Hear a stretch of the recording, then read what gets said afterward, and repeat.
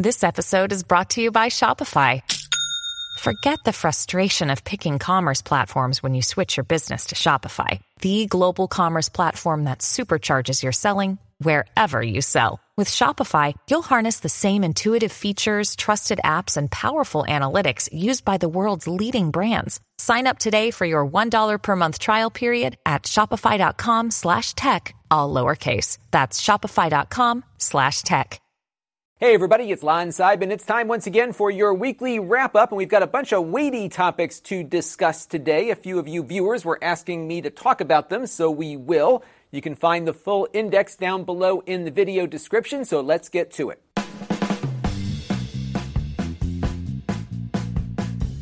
And before we begin, I want to thank our newest supporters here on the channel. We have Ethan Jackson and Mel Nixter. Both of them gave via Patreon. And then Laji KGR contributed via our donor box page. I want to thank everyone for their contributions this week, along with everyone who's been contributing on an ongoing basis, and of course those of you who watch on a regular basis too, because all of those things equal channel growth. And this week's wrap-up is being brought to you by our friends at Plex. Plex, of course, is my favorite media serving application where you can take all of the media that you own and control, put it on a server somewhere, whether it's your PC or a network-attached storage device, and be able to access that content anywhere in the world. It's like running your own little private Netflix and Spotify all in one. It is a great utility, something that I use every single day, and I know a lot of you do as well. Plex has a premium version called Plex Pass that delivers additional features, including their live TV and DVR. They have mobile syncing for offline viewing, so you can download things to watch on a plane or something like that. You get free Plex apps across all platforms. Parental restrictions can be added to the mix, subtitle searching, early access to new features, and a whole lot more. Now, there is a lot you can do with Plex for free, and you can sign up for a free Plex account without a credit card at lon.tv/Plex. That's an affiliate link. We'll get a little commission for that, along with the Plex Pass link on screen here. And there's a lot coming to Plex on the free tier that I am excited about, namely the fact that they've got a couple of Hollywood studios lined up to provide ad-supported free video. That's movies and TV shows. They just announced Lionsgate about a week and a half ago, and last month they announced Warner Brothers. So there's a big level of content coming to the platform that you can use alongside with the other stuff you already have on your server. And I think it's going to be a great development for the platform, and of course we'll cover all of that once it's released. So I want to thank Plex for their ongoing support of the channel. Their support really helps keep the lights on around here. And speaking of lights, we'll move on now to the week in review. On the Extras channel, we unboxed and set up the Wyze plugs. And then on the main channel, we reviewed them. They're really handy little devices that don't cost all that much money, about $20 for the set of two. And if you're interested to see how they work, you can check out the review. They really just turn on and off, but it's how you integrate them with other things that makes them much more interesting. So you can see that review linked down below in the master playlist. Yesterday, we uploaded a review of the Hori D-pad Joy-Con replacement for the Nintendo Switch. Because I noticed the Switch Lite has that really nice D-pad on it, at least it looks nice, but I didn't want to buy a whole new system to get a D-pad in portable mode. And sure enough, a little browsing on Amazon led me to this thing that was only about $15, and it works pretty well, actually. I'm quite happy with it, to be honest with you. So you can check out the full review again in the master playlist. And then I also uploaded the full panel that I did with Retro RGB the other day. It was a great collab. I don't do enough collabs, so it was really fun to do something with another YouTuber who I really enjoy watching here on the platform. And we talked all about FPGA-based game consoles and what the implications of those devices are for the future of retro gaming and hardware and software preservation. It was a longer talk, but it was really good, I thought, and all the technology worked on stage, so we were able to bring in a lot of footage from the devices we were talking about while we were talking about them. So you can see that again in the master playlist, and I also just added it to my podcast feed so you can listen to it on the go.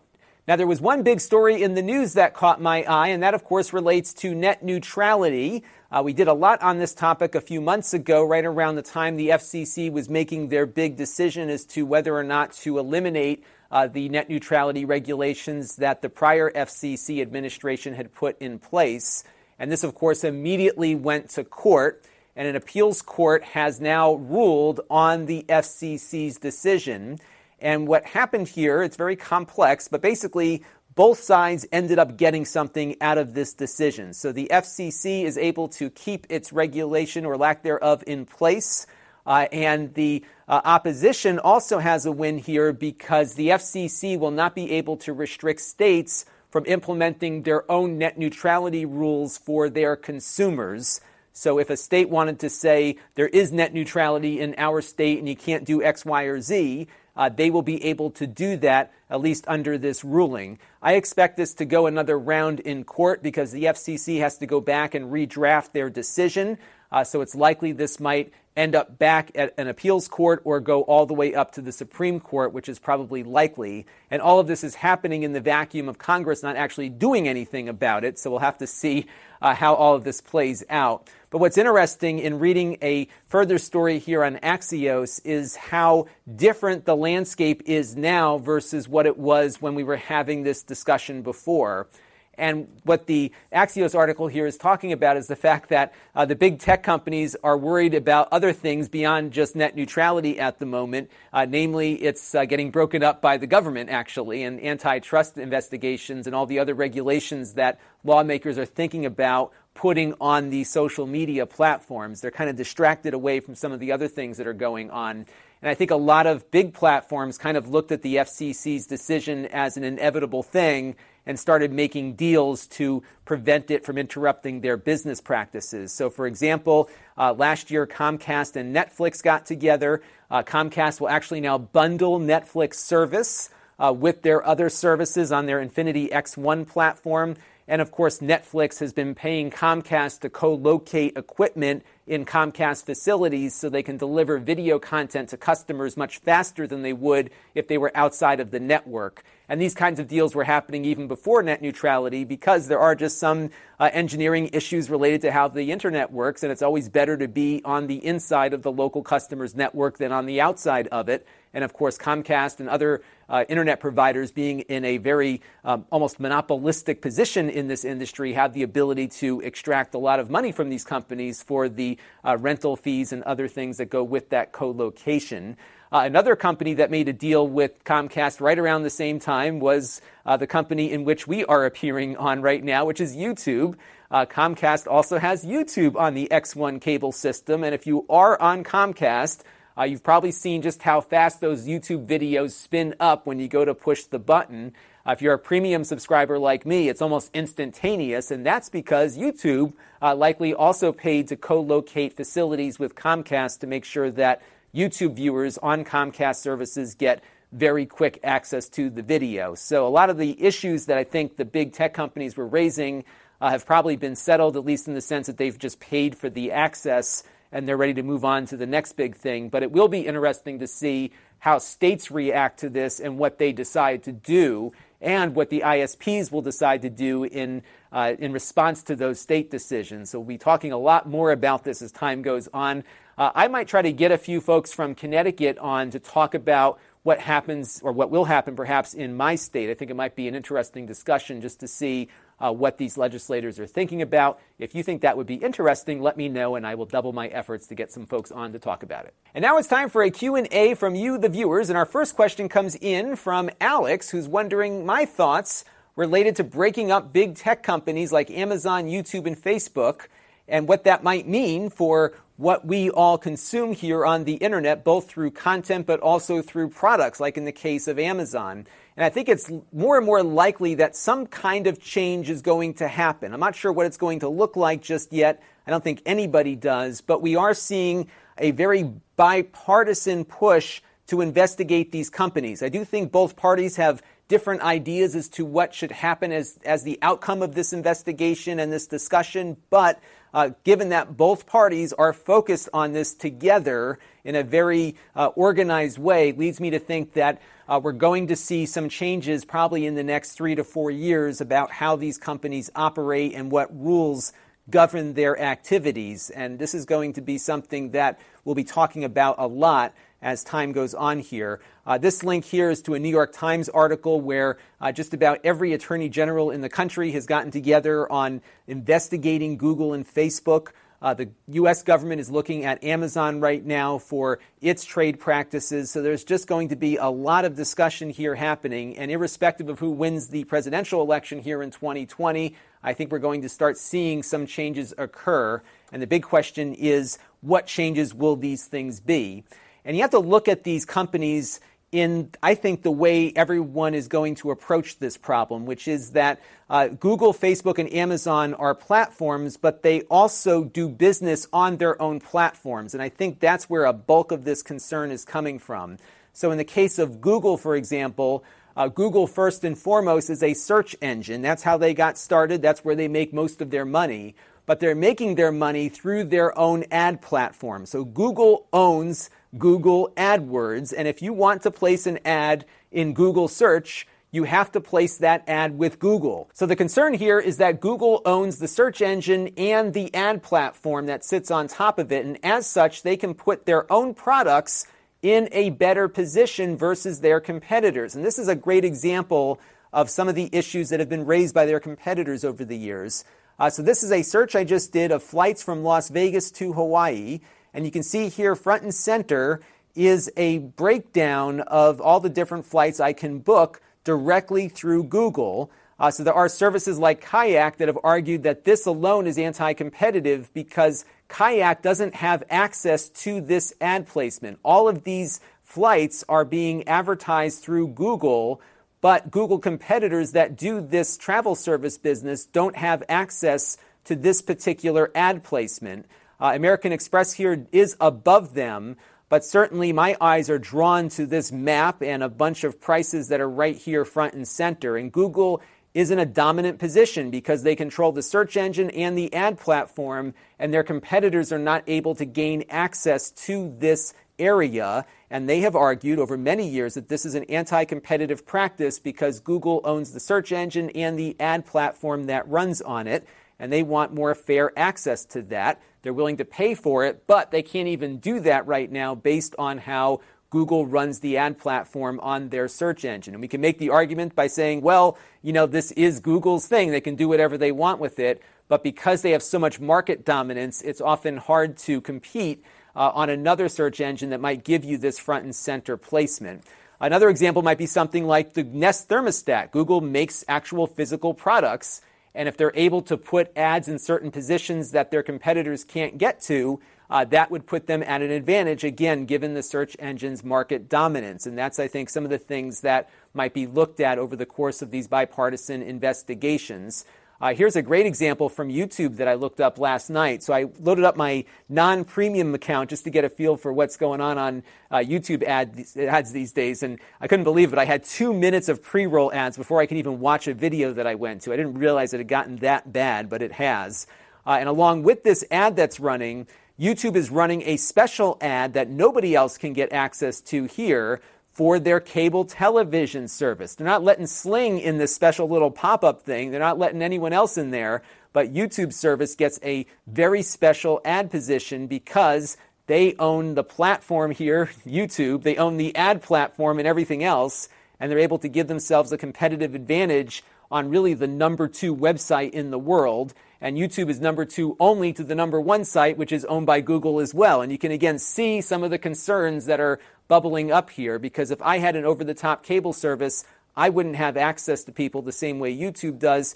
And of course, YouTube is not charging themselves for this ad placement, so they're getting a very valuable competitive boost here for really no cost to YouTube TV at all. And like Google, Facebook controls the entire stack of their platform. They own the social media platform and the advertising platform.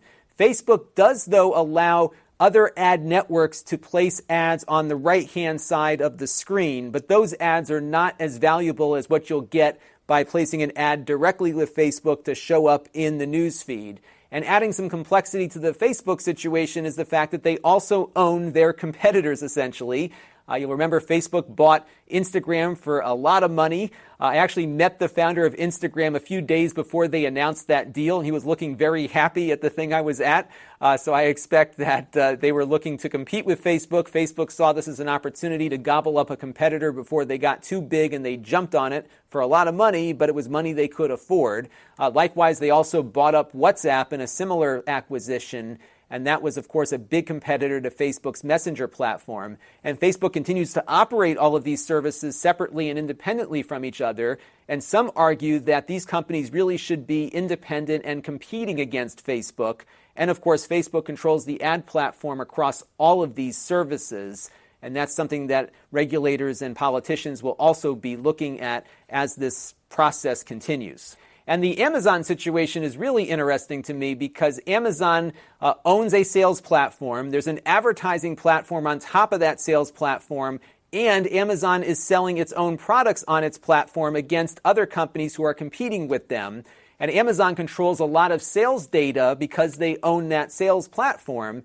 And what you'll notice with these Amazon Basics products is that as they see certain consumer habits and preferences among different types of products, Amazon looks at that data and then makes their own version of it and can, presumably, put those products above their competitors as a result. So there's a lot of power and control that Amazon has here because they are selling their own products on a platform that they also own. Here's a good example of a search I did the other day.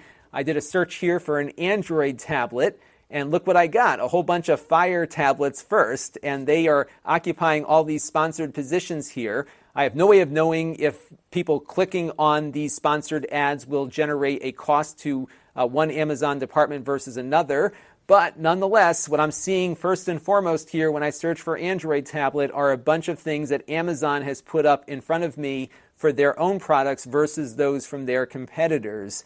And this is something you should definitely expect to be looked at by regulators as time goes on here. A real infamous example of how this kind of works is when Apple approached Amazon and they managed to take all of the third-party sellers of Apple iPads essentially off the platform to give Apple its own spot there. And that was something that a lot of people argued was also anti-competitive, especially for businesses that were legitimately selling refurbished, used iPads on the platform. Many of them were taken down completely by Apple's request because Amazon has the power to do that. Again, another example of how owning the platform can give you significant competitive advantages, both for you as a company and those companies you make deals with. And that's something that regulators will also be taking a look at as they go through all of these companies' practices. So the big question is, are these companies going to be broken up or regulated? My prediction is that they will be regulated, but a lot of this depends on who wins the presidential election in 2020, because the president ultimately appoints the Justice Department, and the Justice Department is the arm of the government that does this kind of work. And we'll have to just see who we get in the White House and what their opinion is of this issue. If you do plan on voting in the primaries this year or next year, you should go and look at the candidates that you're considering and see what their position is on this particular topic. They'll likely have it up on their website. Some are very much in favor of breaking everything up and reversing all of these different mergers that have happened over the years.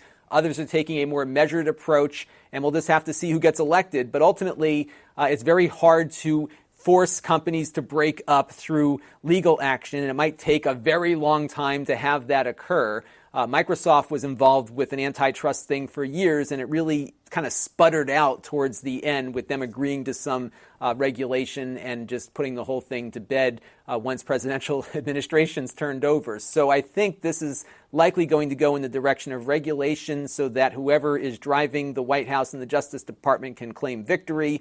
And of course, the companies want to get out of this still being intact. In fact, Mark Zuckerberg is asking to be regulated. He just wants the regulation to come so that he can keep his company in one piece. And I think ultimately that is what's going to happen. So what would that regulation look like? Well, I think it would probably require these platform holders to not be able to take competitive advantages out of the fact that they own the platform itself. So it might mean that Google would have to open up its ad sales to other platforms. It would mean that Google can't control those search positions the way they do now. It means that you would not see a YouTube TV pop up in a place where their competitors couldn't get access to it. And to some degree, they might have to make sure there's a way for them to pay for the ad space that they're using through some of this regulation. We'll have to see how they engineer all of that. But I think that's likely the scenario. This was actually very similar to what happened in the early days of broadband.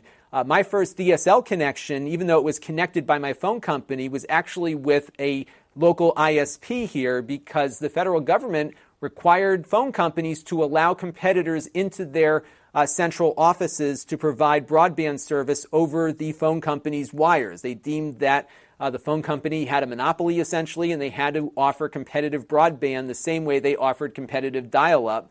And there was a lot of early startup businesses here, at least in my area, that were offering DSL service through the phone company. That, of course, has fizzled out, but it was really cool to have some choice in broadband early on. And it was because the government said you got to treat this platform that you have a monopoly over evenly and allow your competitors on it.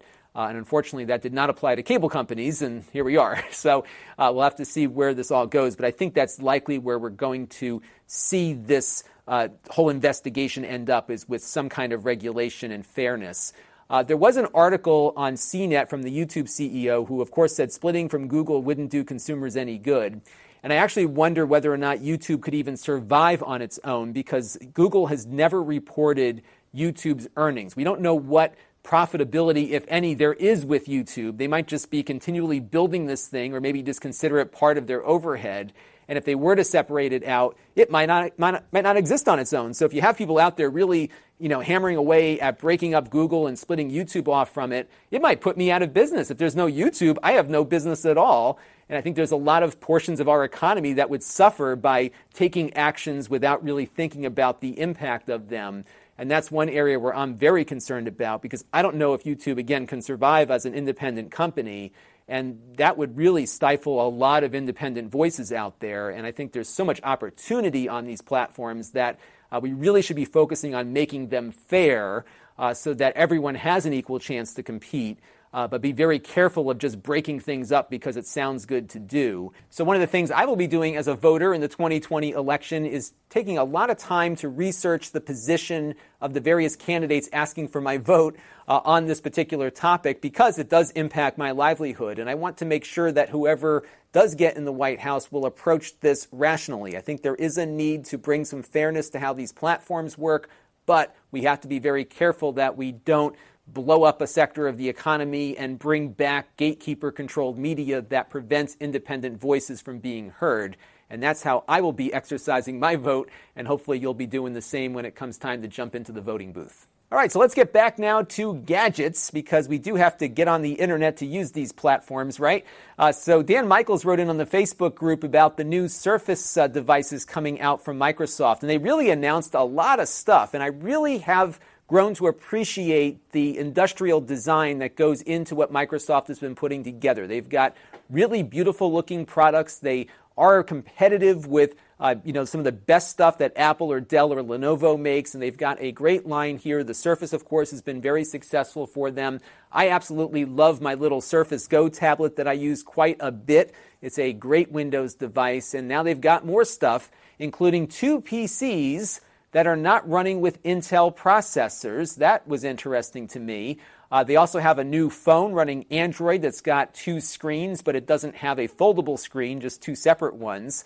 And of course, their new earbuds. And I wanted to talk a bit about the ARM device first, because I was really hoping and expecting that the ARM-based Surface would be the next generation of the Surface Go, because I really believe these ARM-based Windows devices need to be at the $400 or $500 price point, not the $1,000 starting point they're offering the Surface X at here. So this is being marketed essentially as a full-blown Surface PC, and after you get the keyboard and the pen, you're going to be into this thing for probably $1,500 or more, depending on what configurations you choose.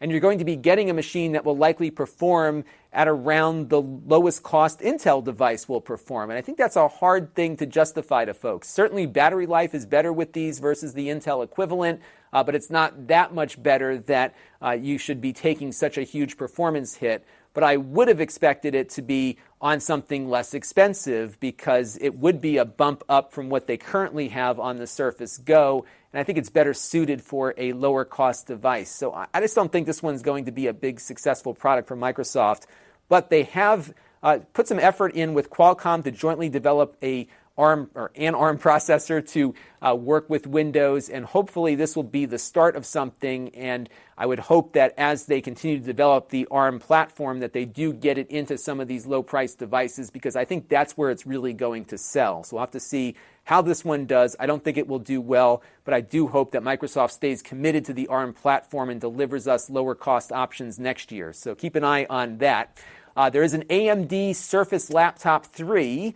But it is on the pricey side, especially given that you're looking at $2,100 here for 16 gigs in an AMD Ryzen 7. Certainly it will have better graphical performance than an i7 would on its own, but you could probably get a decent PC with a discrete GPU for about that price or less. So that is the AMD offering, and unfortunately they're not going to have the AMD available in a 13-inch device. I think a 13-inch Surface Laptop 3 with an AMD option would have been killer, and I would have been all over that, but unfortunately it's only in the larger 15-inch one. I often have a hard time getting products from Microsoft into review, and given their cost, it doesn't make a lot of sense for me to buy them and resell them given the viewership that I typically get on those. So we'll have to keep an eye on these. If you get one and want to lend it to me, I'm happy to borrow it for a week and send it back to you. So I will try to get one of these things in at some point, both the AMD and the ARM one, but just don't expect it just because of the cost point here. But we'll try our best to get something and give you a nice review of it. And I'd love to hear your thoughts on these ARM chips. Do you think these should be inexpensive machines or inexpensive ones? Let me know what you think down in the comments below, because we're going to probably see something from Apple very shortly as well, and I'm really eager to see what will be the device that really makes ARM work as a PC. Right now, I don't think they've hit the right price point to really have it take off as an alternative platform. And this last question is one that we got at the panel discussion last week, and also asked here by Winston Smith about how many times can you write to an FPGA chip. And that, of course, is the chip that's in the MiSTer that we looked at in the panel discussion, along with the analog devices. And we weren't sure as to the answer to that question at the panel itself. So Bob at RetroRGB did a little bit of research and found this article from Intel. And if you look here on the last paragraph, you'll see that there is no limit because the FPGA devices are SRAM based. And as a result of that, they can be reconfigured as many times as a design requires, and there is no specific limit. You might be feeding that FPGA with flash memory, for example, which might have a limit of its own, but in most cases, the FPGA itself can be written to as many times as you want without any issues. This article also links to a stress test that they put the device under. You can see here the Cyclone 5 chip that's in the MiSTer was subjected to 2.1 million hours of stress conditions and had 0 fails. I don't know if that was a number of writes and rewrites or if it was just operating, but nonetheless, I think you can make your MiSTer project be whatever you want as many times as you want without any repercussions for that activity. And our pick of the week this week is a really cool documentary that the Nostalgia Nerd did a few weeks ago on the old Virtuality VR system from the 90s. This was something that you would see in shopping malls and amusement parks and whatnot. As you can see, the headsets were enormous. The frame rate was 20 frames per second sometimes, and it wasn't all that immersive, but it was a start, and it was kind of ahead of its time. And this documentary really gives you a real appreciation for what they were able to accomplish. Unfortunately, the company fizzled out, but these units are still out there, and he found a place that is keeping them working at a museum.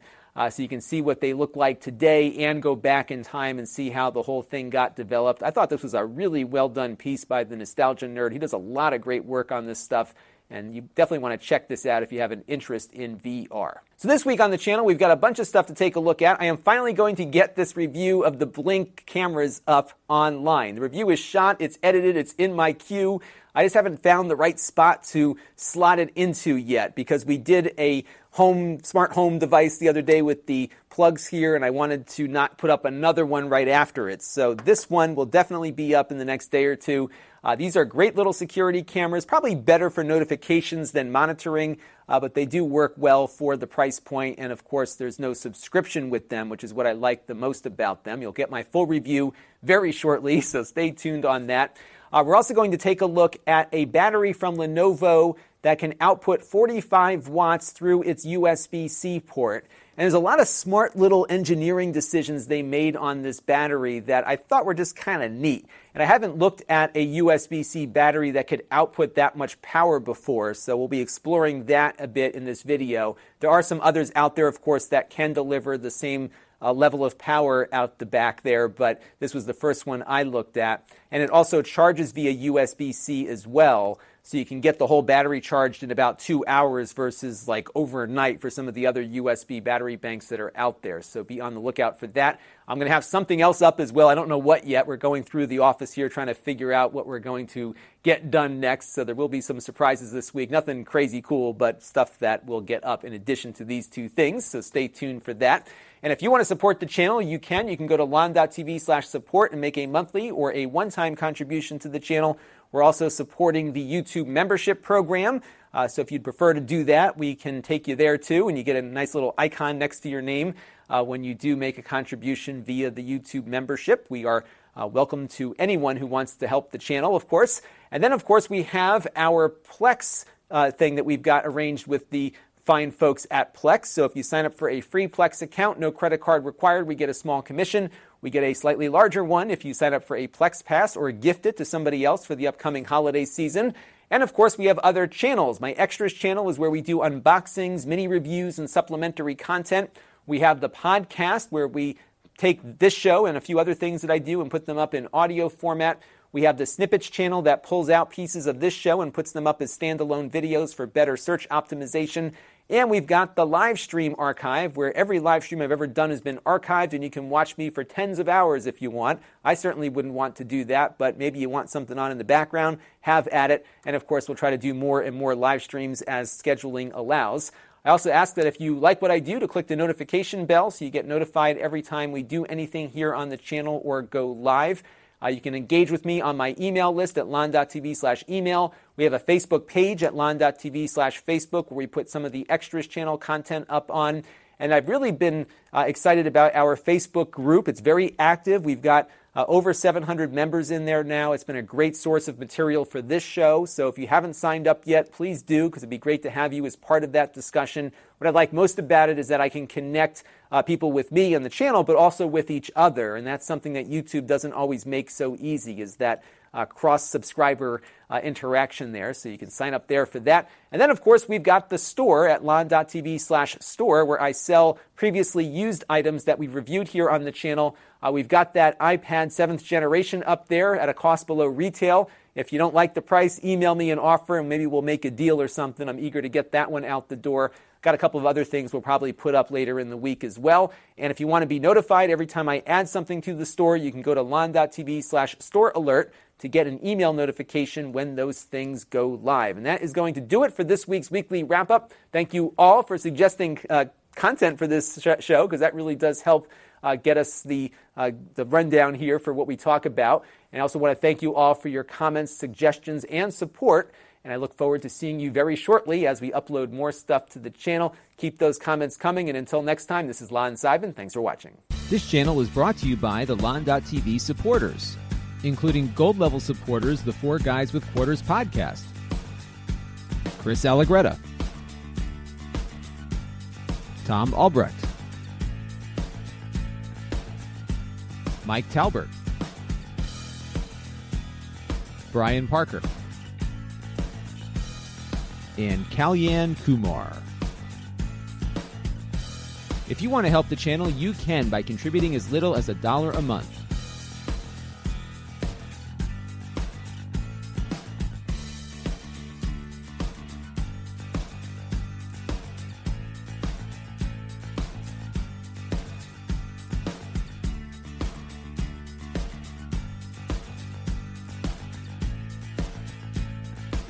Head over to lon.tv/support to learn more.